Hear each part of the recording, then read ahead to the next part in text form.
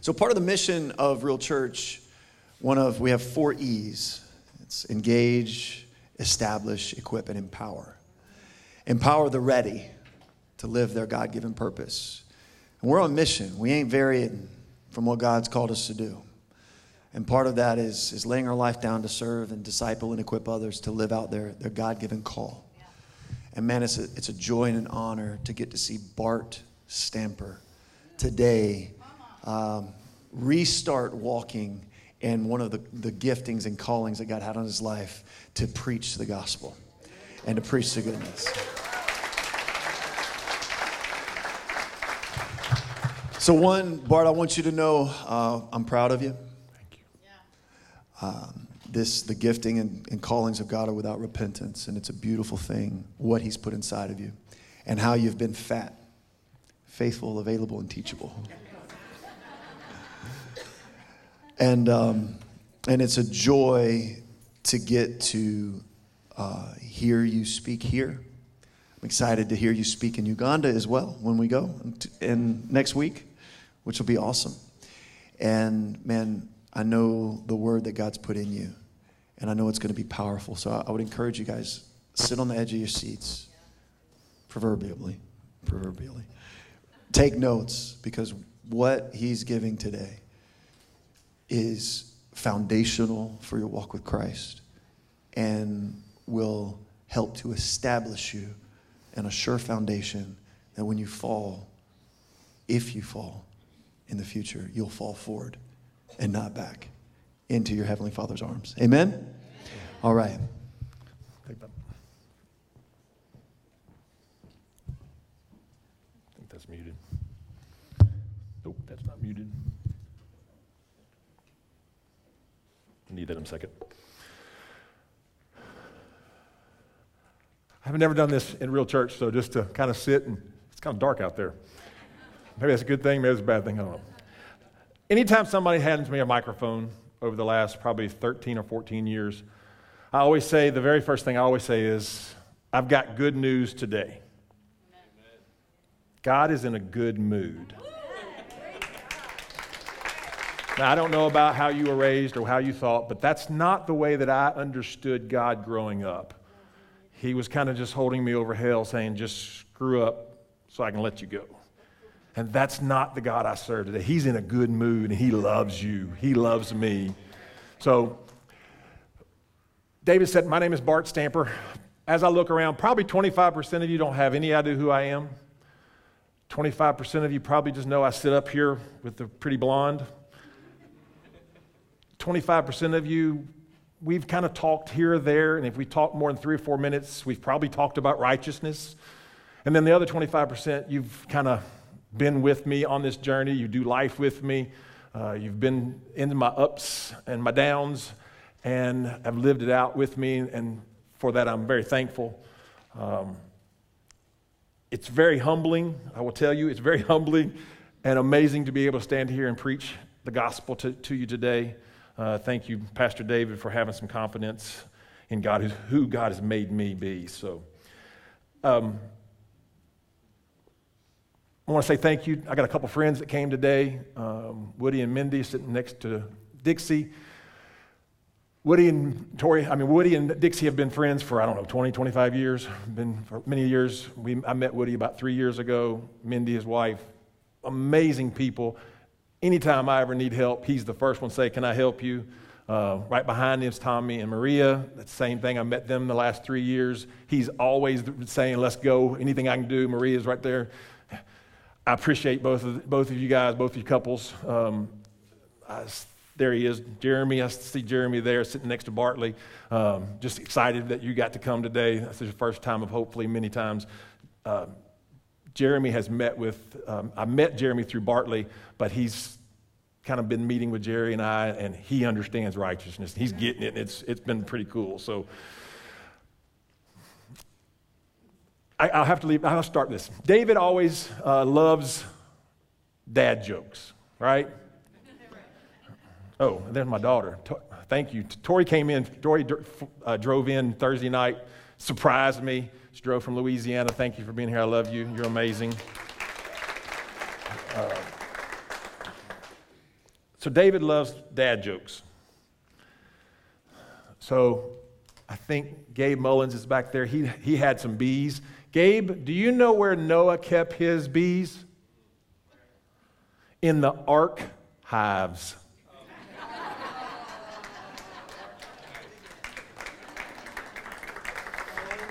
Oh my. I had a friend that called me last night. He said, Bart, I drank some invisible ink. I'm in the hospital waiting to be seen.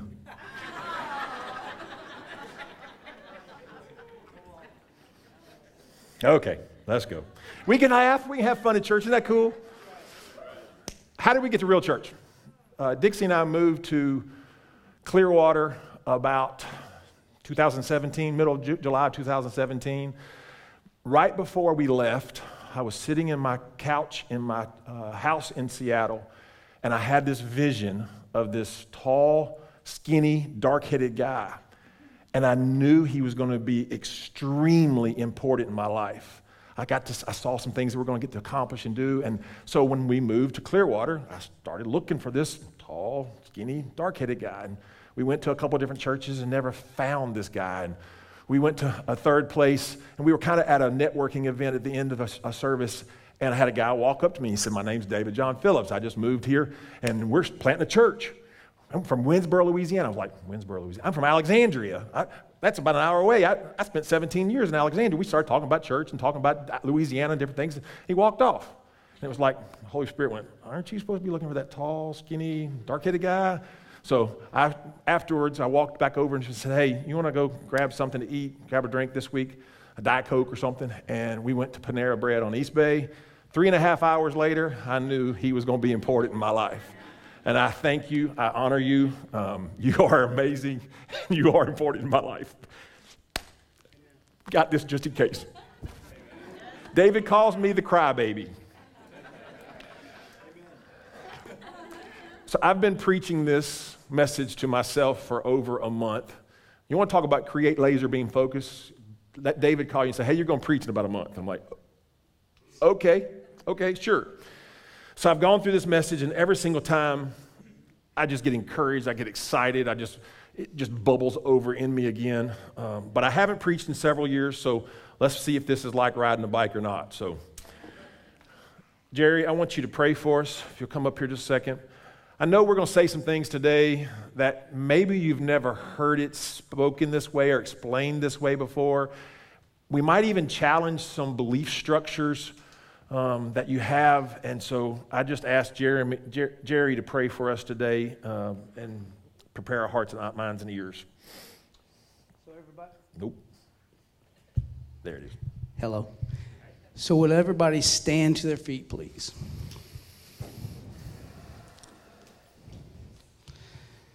So Lord God, we just thank you that we get to be present in this time. We thank you that we get to be in your house today, Lord. You know that name, it says, Jesus, Jesus makes the darkness tremble. It silences fear. So we ask right now that any fear is attached, that it leave this room right now. We be filled by your spirit in this room right now. The sweet aroma, the anointing of the Holy Spirit, that same spirit that rose Jesus from the dead, dwell right here. That gives life to our mortal bodies. Lord, we just ask that any religious spirit get up and leave. It has no place. Because where your righteousness is, that's the only place to be. So Lord, we thank you for this mighty man of God. We thank you for this word that comes out of his mouth. We be like a sharp sword, Lord. We thank you that you are dividing and you're going to pierce the hearts to receive this message. Because like your word says, we have to be able to receive to decrease. If I can't receive, I never can become the less. So Lord, we just thank you right now that you're changing the atmosphere in this room right now as we speak to receive this message. We're going to respond to your abilities right now, Lord. We thank you for this rich word. I thank you for my mighty brother. They call us sons of thunder.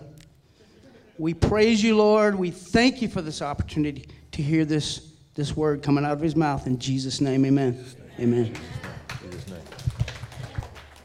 Thank you, brother.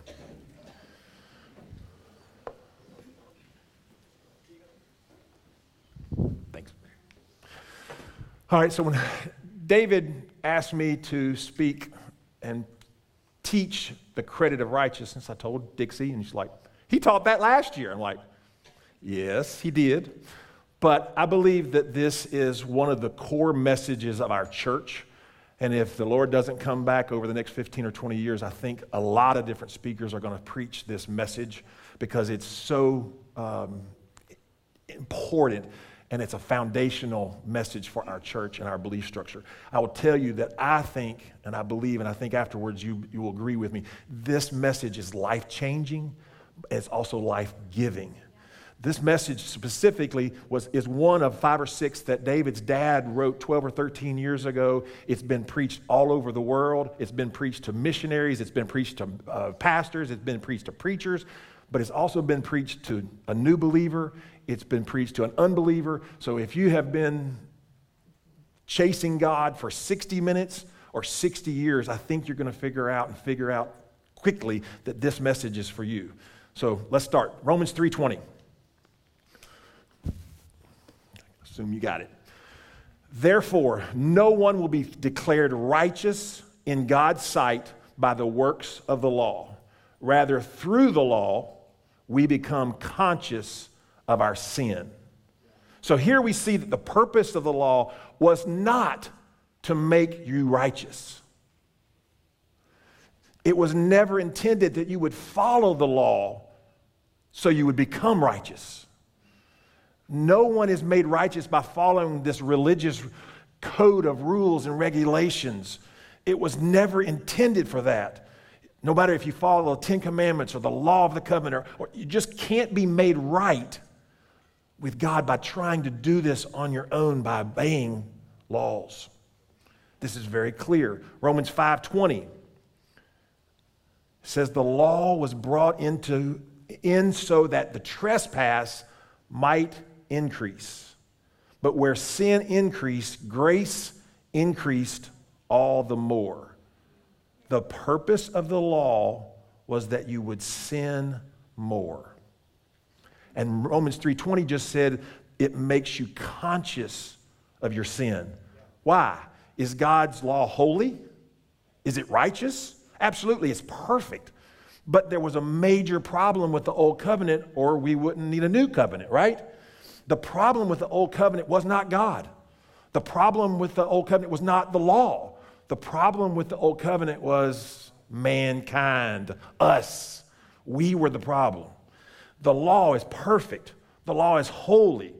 It shows God's perfect will in the way that He wants us to live. It's written on 2 tables of stone, and the problem is it just bonked you over the head. It did not empower you to be able to live it. It just showed us that we couldn't. So the purpose of the law is to bring us to the end of ourselves, where we realize no matter how hard I try, I can't keep it. The problem is me. I am the problem. I need to be saved from myself. Romans 3:21, next verse.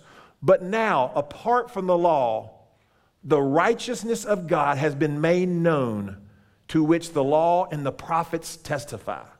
So apart from the law, everybody say apart from the law. That's apart from trying to perform to be good enough. It says even the law was testifying forward that a righteousness would be apart from the law and it would be revealed. And the prophets throughout the Old Testament were prophesying forward to this, pointing forward to a place that's showing that the righteousness was going to be apart from the law. Romans 3:28, just a couple verses down from the last one. 3:28. For we maintain that a person is justified by faith apart from the works of the law. So what does justified mean? Very simply, it means just as if you never have done it. Justified. So if you had a court case against you and you messed up, they really could throw the book against you, but they just let you off the hook. Just as if it had never happened. Justified. So justified, just as if it didn't happen. What does that mean? God doesn't remember it anymore. You're restored with him. You're restored with the community. You're justified. Romans 3:28 says, we maintain that a person is justified by faith apart from the works of law. That's beautiful. Romans 4:1. What then shall we say that Abraham, our forefather according to the flesh, discovered in this matter? Now, Paul is the author here in writing this letter. And so the people that are reading his letter, he's saying, this is not just some concept that I came up with. Actually, our forefather of faith, Abraham, but he's also the father of all of the Jewish nation, he understood this. Understood what? We understand. We maintain that we're justified by faith, not by the works of the law. Abraham got this. Abraham understood this. Verse 2, if, in fact, Abraham was justified by works, he had something to boast about, but not before God. So let's think about this. I try not to do bad. I try not to sin. And I feel good about myself when I don't sin and I don't do bad. And the more good that I do, the better I feel about myself. That's boasting. If that's the way that you're focused, if you're doing good, you have something to boast about because you're boasting in your own effort. Unfortunately, I have found the religious man is boastful. You know, you talk to them and they start talking about all the things that they've done for God. It's almost a holier-than-thou attitude. They do all these great things for God, and it puffs them up. Let's drive this home. And David has asked this to many of us through the last few years. But if I would ask you, how righteous are you on a scale of 1 to 100? You might say, well, you know, I'm a drug addict. I slept around stealing some. I lie a little bit. I've even got several court cases against me. I'm probably only a 10 or a 15. Or if I ask you, how righteous are you? And you say, well, you know, I'm a pretty good dude. I go to church on Easter and Christmas. I try to read my Bible occasionally. I like pray before I eat my food. I work really hard. I'm just a normal guy. I'm probably a 45, maybe a 50. Or if I ask you, how righteous are you? And you say, you know, I read my Bible every single day. I serve on the dream team. I come to church every time the doors are open. I still struggle in a couple areas, but I'm probably a 70, maybe a 75. Or if I ask you, how righteous are you? And you say, man, I'm going to Uganda on a missions trip, and I've gone on missions trips before, and I pray for people, and they got healed. You know, when I pray every single day, and when I pray, God's Spirit just comes into the room, and Bart, he just cries all the time. Every time God's presence just fills the room. I'm pretty good. I'm a 95. If I ask you how righteous you are, and you immediately think about yourself and how you're doing, isn't that self-righteousness? Isn't that self-righteousness? If I ask you how righteous you are, and you immediately start weighing your deeds, you're being self-righteous. Now, I remember David preaching this 1 year ago, and I was sitting right there where Woody's sitting there on the front row next to Dixie.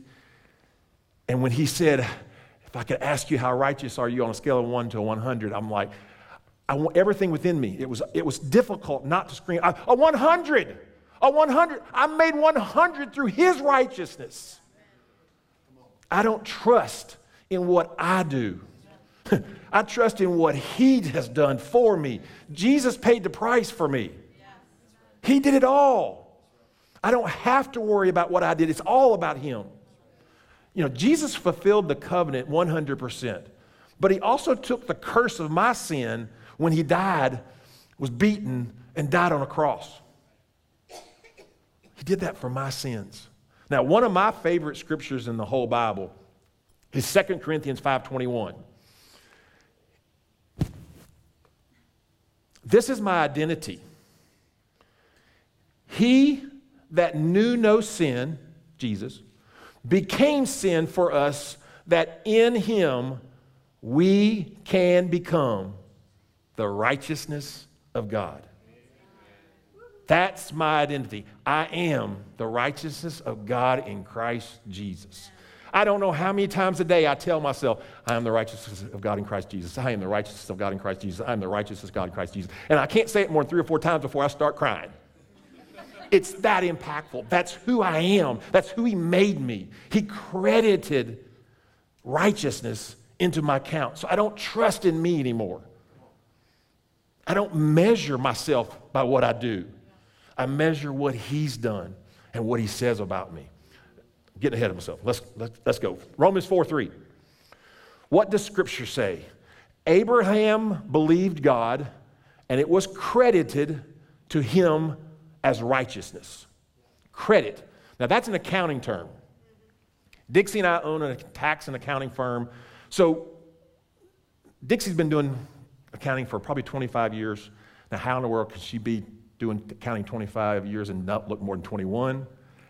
It's supernatural or something. I don't. But we deal with credits and debits every day. So let's just look at it. So if you have a credit card bill, everything that you charge is a debit. It goes on the left side of the ledger. So you go to the gas station, you go to the grocery store, you go to McDonald's, whatever. Anything that you charge is a debit. On the other side of the ledger is a credit. Anything that's paid on your account is a credit, right? So if you add up all of the bill this month and you pay extra, at the end of the month, you have a balance or a credit on your account, right? Y'all don't know accounting. This means yes. You have a credit on your account. So if you take Abraham's sin, all his sin, and add them up, and then you put, God says he credited righteousness into Abraham's account, what does that mean? All his sin does not add up. He paid extra, and he has righteousness. So when you look at Abraham's account, it's got a credit of righteousness. That's a credit. I mean, that's a credit. So Romans 4:4, next verse. Here's where Paul starts making this very practical for us. Now, to the one who works, wages are not credited as a gift, but as an obligation. So let's say you have a job. You're a cook at a restaurant, and they pay you $10 an hour, and you work 40 hours this week. How much do you expect to get paid?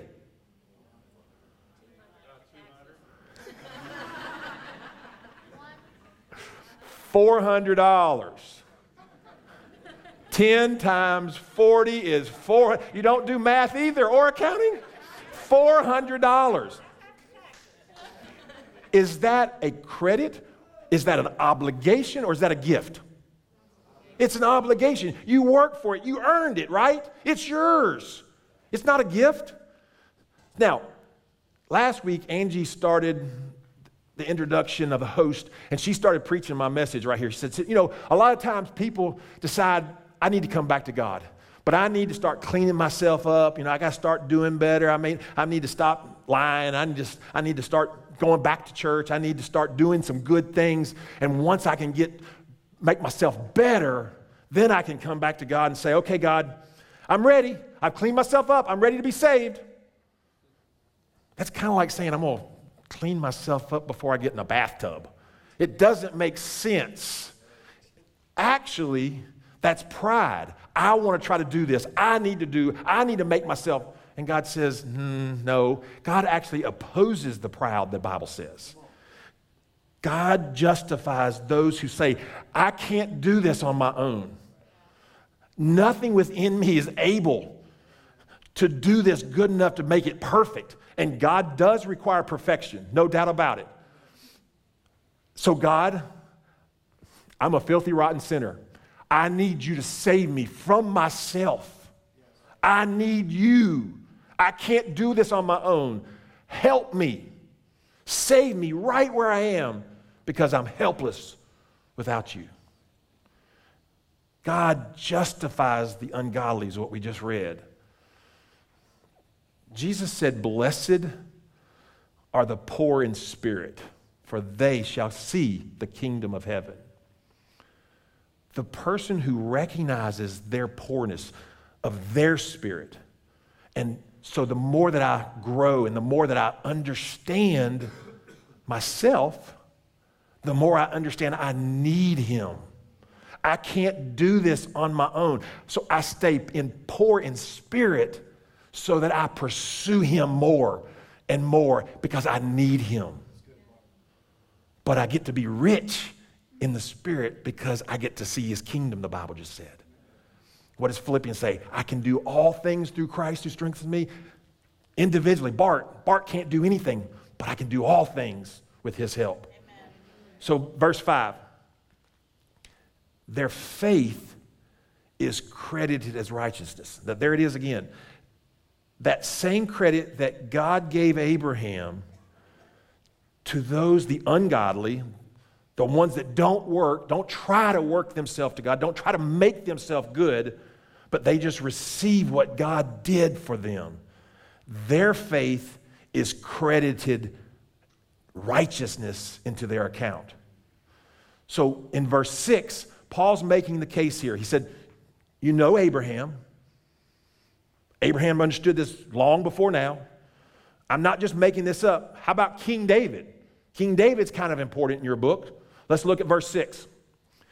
David says the same thing when he speaks about the blessedness of the one who God credits righteousness apart from the works.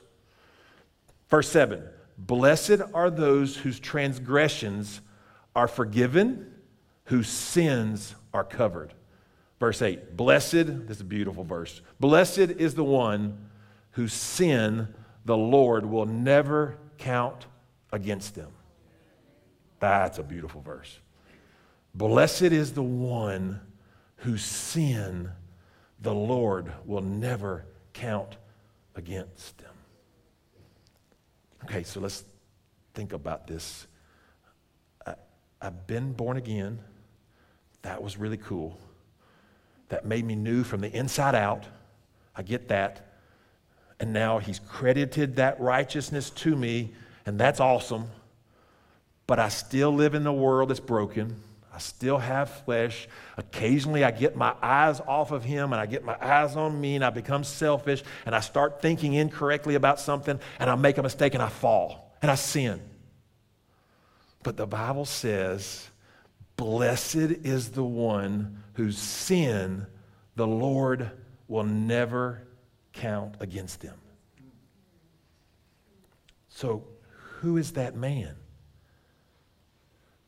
Now, Pastor David says when he talks to people and he's heard this, he said about 90% of people say, well, that's Jesus. But let's think about it. Jesus didn't have any sin. How could God not count his sin if he didn't have any? So it's not Jesus. So if it's not Jesus, let's think about it a little bit. And I'm thinking, process this. That's me. I am that man. I am that man whose sin the Lord will never count against me. Told you that's an awesome verse. And if you have believed in Jesus, guess what? It counts for you too. He doesn't count your sin against you. So when you think about it, you process it, that's me. That's me. And as a matter of fact, if he's counting he won't count my sin against me, it means it's not in the books, then it can't be judged. It would be unlawful for him to count it against me because it's already been counted against Jesus on the cross. That's right. That's what happened. Because of what happened, it doesn't count against me. It's not counted and it's not judged. That's the good news. That's the good news. Anyone that believes in Jesus, if you receive that sacrifice and understand and believe that he did it for you, your sins, past, present, future, will never be counted against you. He remembers it no more. It says, Bible says that he washes your sins as far as the east is from the west.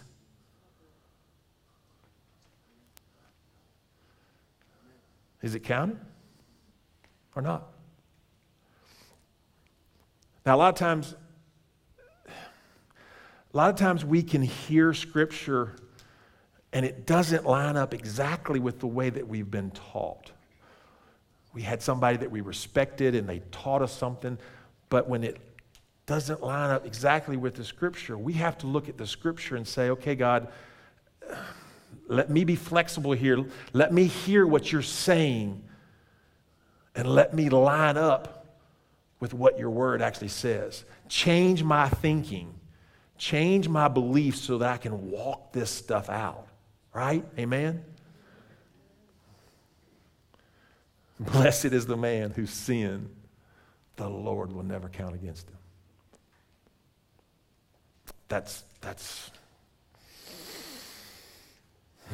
awesome. Let's look at this analogy. Kevin, if you'll come help me. I think if you get this, this can free you in many, many ways. When I first saw this, it just gives a visual of what we're talking about. So, good old buddy Kevin here is going to be our balance scale. So, we're going to have both hands out. There you go. And so, you can see it. So, the apex, Kevin's head, we got a chain going to this side. We got a chain going to this side. So, if we push down on this side, what happens? This side comes up. If we push down on this side comes up, right? We're perfectly balanced. We're calibrated. You see that? So let's just say this is you. This is you. And the Bible says that all have sinned and fallen short of the glory of God. So you've sinned. We're going to put your sin on this side. And when we put sin on this side, what happens? Why? Because sin is heavy. The Bible says the wages of sin or the payment of sin is death. Very heavy. So on this side though, what happens if you go to church, you pay tithes, you read your Bible, you even do what James says that true religion is taking care of the orphans and the widows. And you put all that on this side, what happens? Does it even it out? No. What? I thought it did. That's the way most Christians kind of live. No. There's nothing that you can do before you come to Jesus. We talked about before coming to Jesus, you can't do anything to clean yourself up. You can't do anything after you come to Jesus to clean yourself up. The Galatians, if you read in chapters 2, 3, and 4, Paul said, you have fallen from grace. They were trying to do it on their own. They were trying to do good works to make themselves more righteousness. You've fallen from grace. There's nothing you can ever do that's going to change the scale. The only thing that changes that scale is death. Right? Wages of sin is death.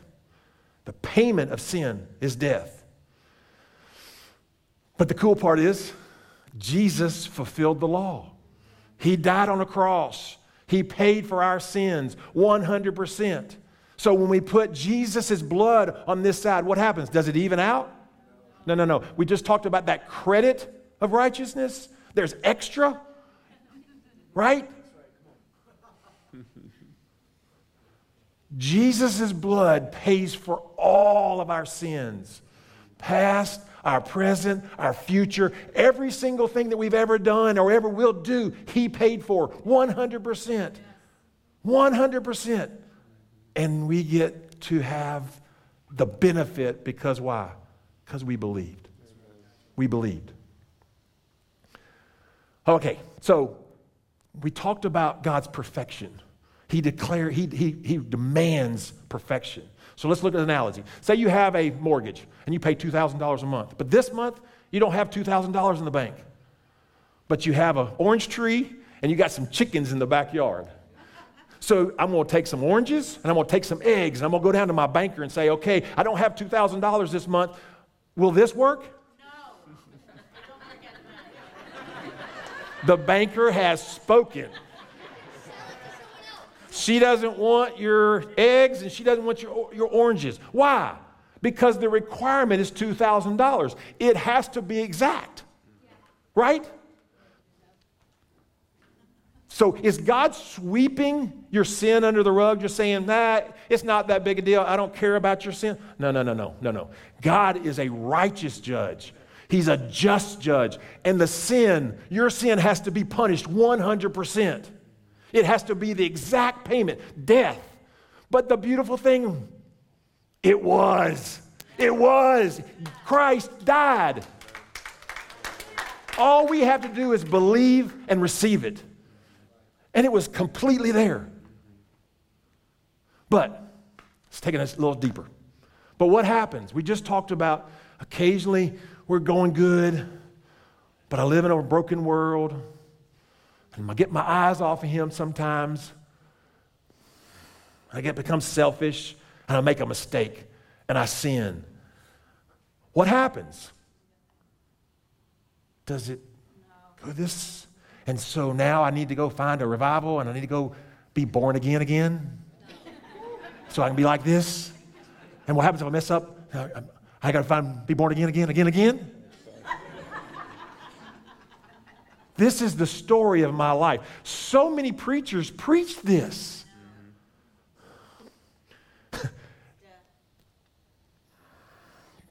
The beautiful thing is God's blood paid for all my sin.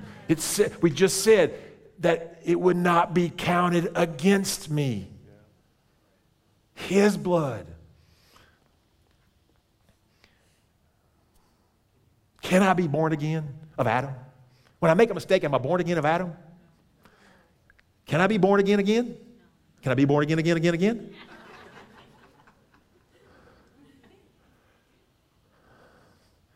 But if you do think that, what does outweigh the blood? Which sin? How many sins? Say it again, come on. No. God's blood paid for it all. It outweighs all of my sin, my past, my present, my future. His blood is so powerful. But when I get asked this a lot, Bart, are you making light of sin? And I just look at them and I say, no, you're making light of my Jesus' precious blood. Thanks, Kevin. You did an amazing job.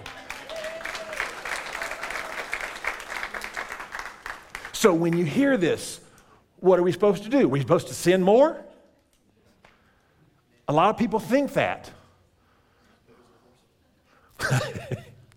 Yep.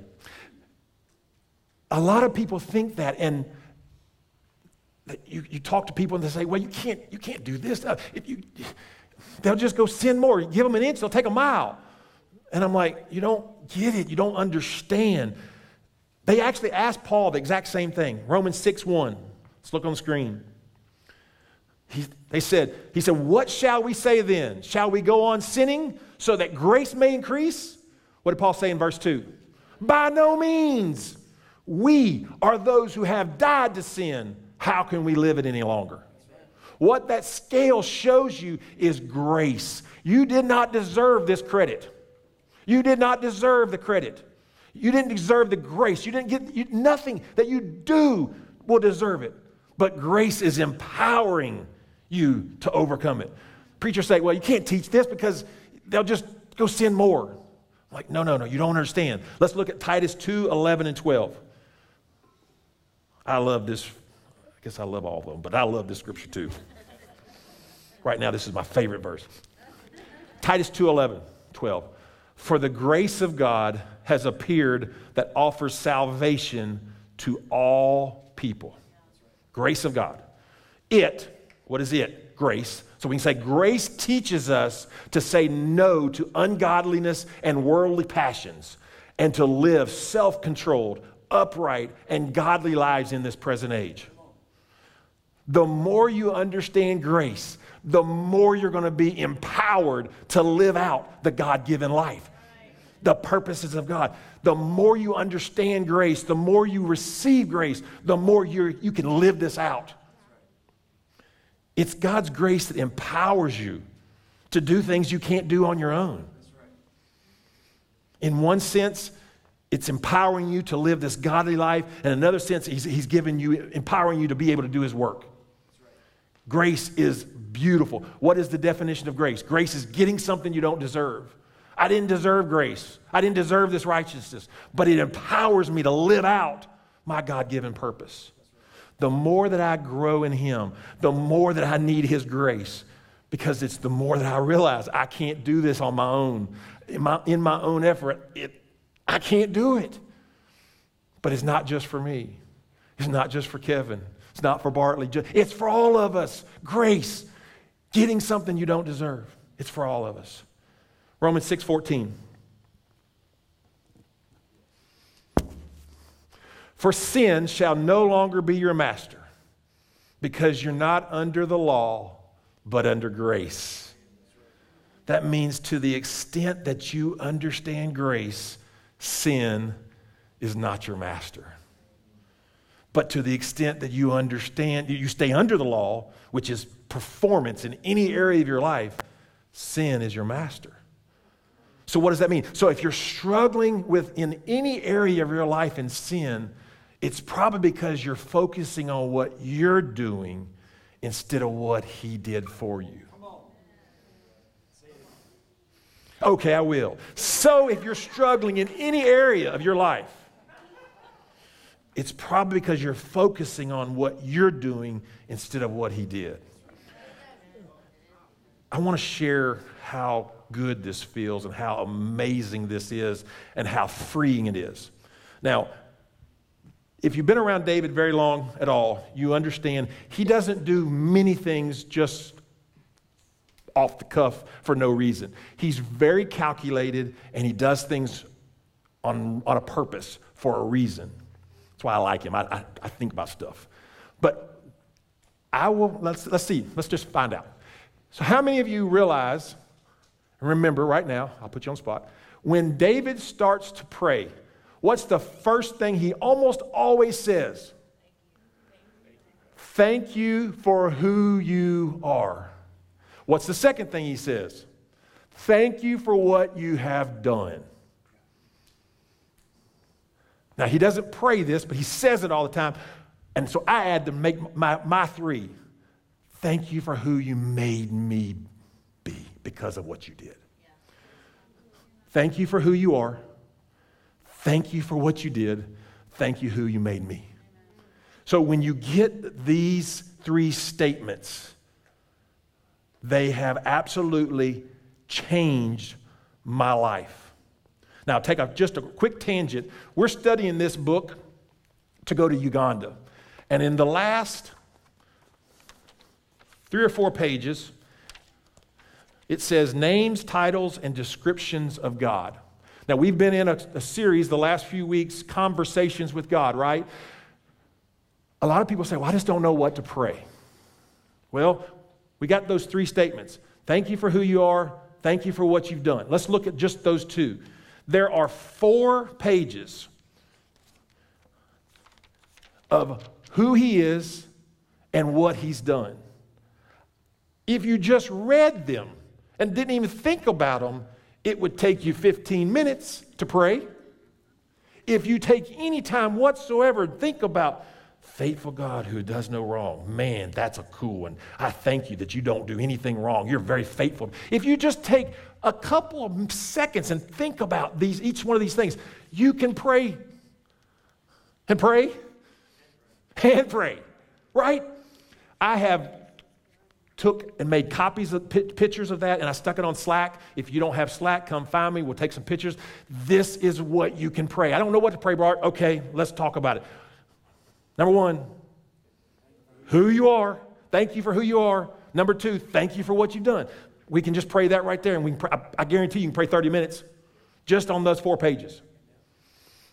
Thank you for who you are. Thank you for what you've done. Thank you for who you made me. When I started understanding that, it changed my life. Let me share a little bit of my testimony, my history.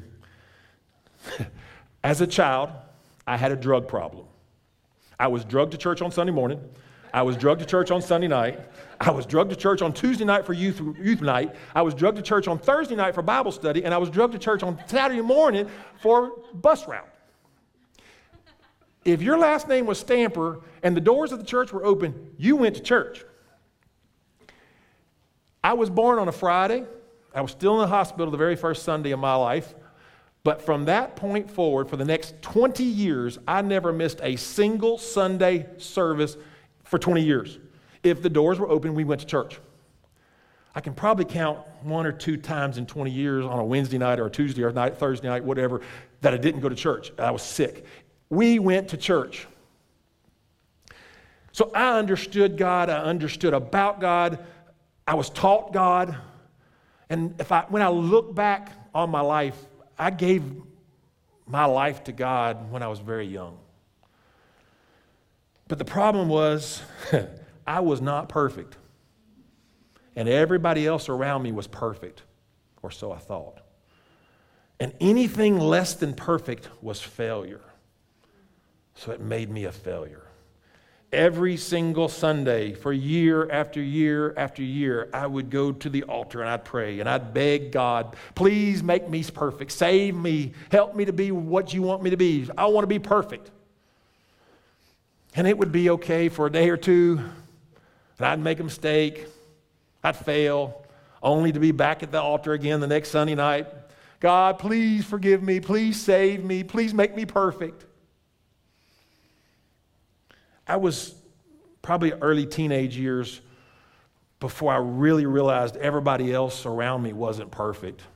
They just had the facade, and they acted like they were perfect. But by that time, I had already accepted that I was a failure. I would try to do good. I would try to do righteous. I'd try to be righteous by doing things. And I could do good for a season, but ultimately I'd fail again, proving to myself over and over and over that I was truly a failure. I never experienced one moment of peace. If I was awake, there was a war going on constantly right here. I hated myself because I couldn't be perfect. I was a failure. After being up one day and down the next, year after year after year, being righteous one day on my own works to being a dirty, rotten sinner the next day, I just got sick and tired of being sick and tired. And I can take you to the very spot I was praying, and I surrendered. For the very first time in my life, I really surrendered everything. I was just tired. And I just said, God, my prayer. My brother was supposed to be the preacher. He wore a 3-piece suit and tie to kindergarten because that's what preachers wear. He was always going to be a preacher, and I was the imperfect failure. But I said, God, if you want me to preach, I'll go to Zimbabwe and preach. Why Zimbabwe? I don't know. That just came out, and it was a complete and utter surrender. It's not what I wanted. It's like, I don't care. I'm tired. You have your will. And again, my life, my story, if you understand it, cool. If you don't understand it, cool. I started speaking words I did not understand. I started speaking in other tongues, but I had a peace, a warmth just went through my whole body. And it went from the top of my head to the sole of my feet, and I had peace for the very first time in my life. And when I had peace, guess what?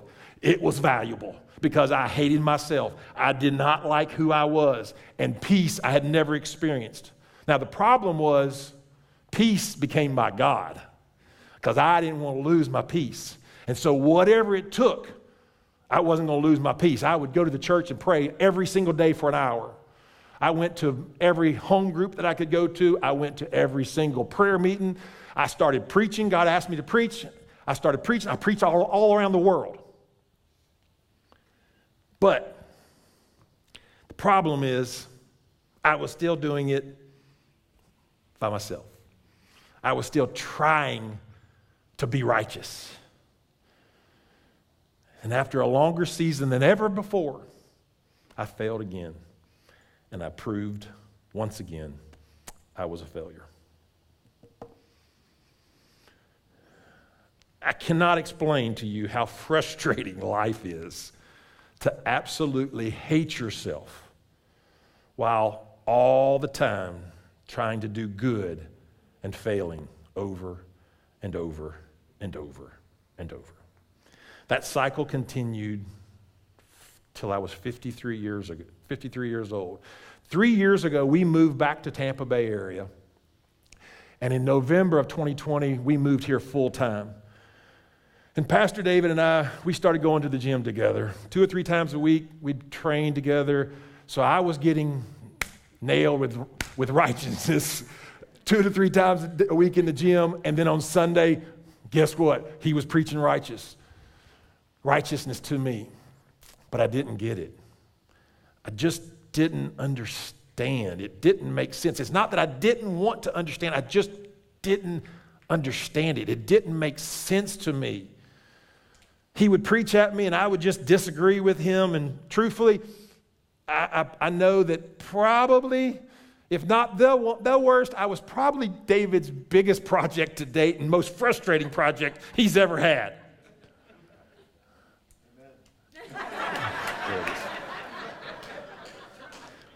Truth.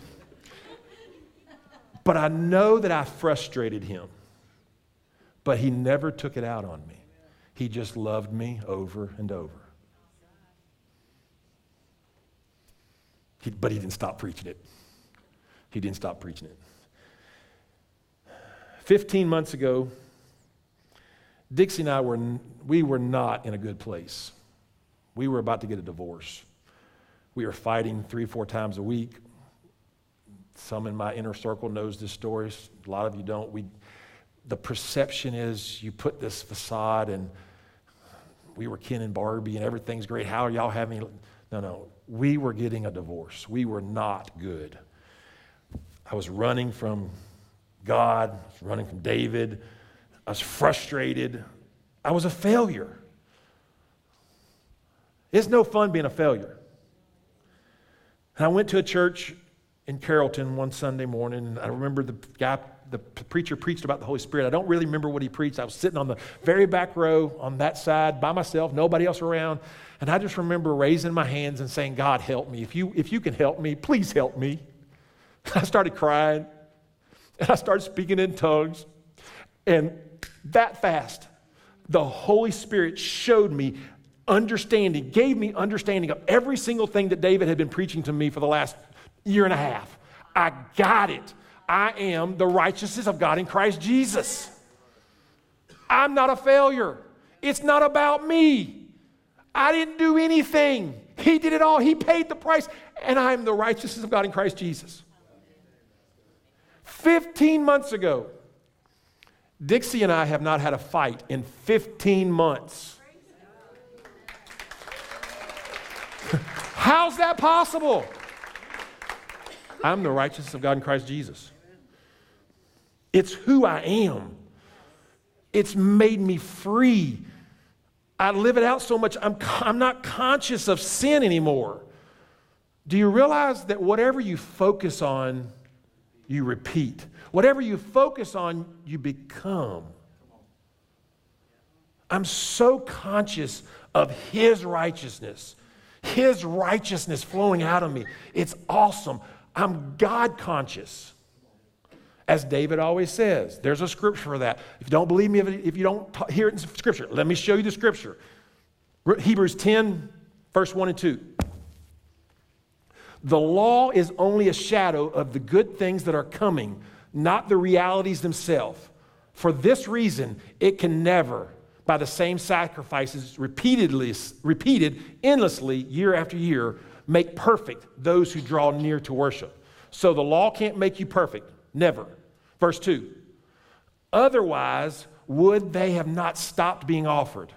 For the worshipers would have been cleansed once and for all, and would no longer felt guilty of their sins. Another version says, would not have been conscious of their sin. So when someone is cleansed once and for all, they should never be sin conscious ever again. When you get this, there's so much freedom. Instead of trying to prove that I'm good enough, I just get to accept what he did and who he made me. Number 3, I get to accept who he made me to be. There's so much freedom. There's so much peace. When I was growing up, the patriarchs of my religion, they used to talk about joy unspeakable, peace that passes all understanding. I am experiencing that peace every day. I'm experiencing that joy every single day. And I don't have to do anything to earn it. I get it because he did all the work. He paid the price. It's not about what I do. It's about what he did. He made me the righteousness of God in Christ Jesus. Let's land this plane. I want to pray for you today.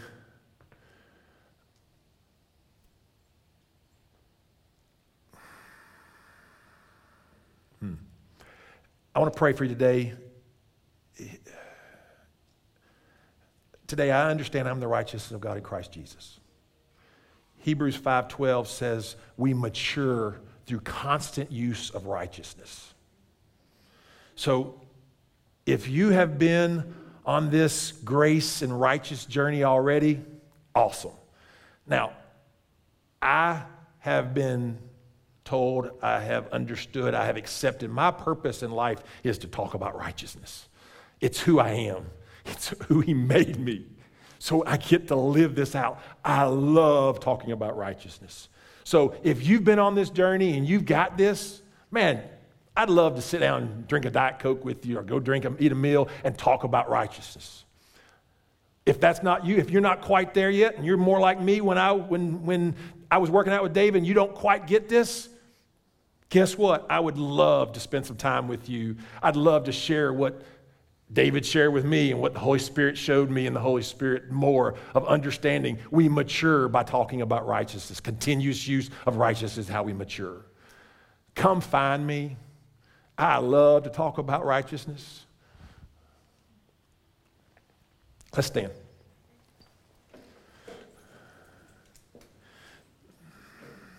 If you've never heard this preached this way,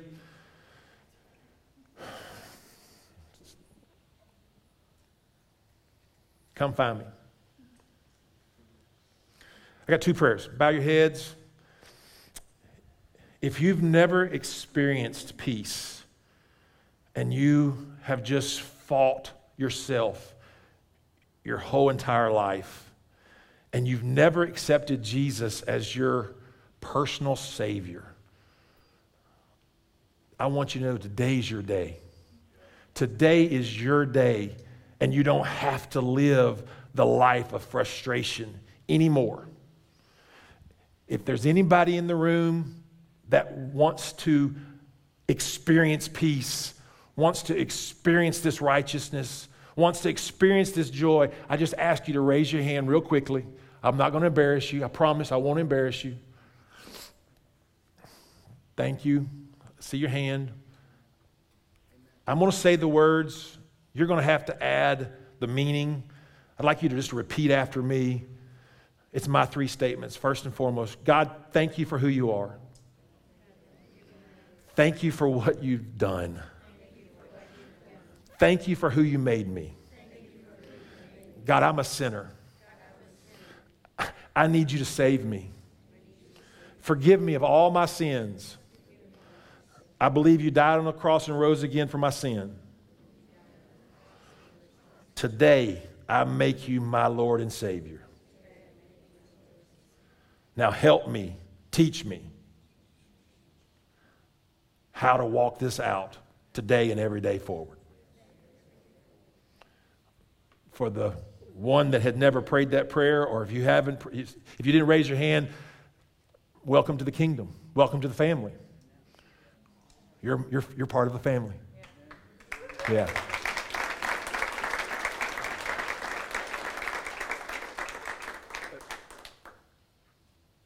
We just spent 43 minutes talking about righteousness, and there's a purpose. I don't think the Holy Spirit's going to let us off the hook just quite yet.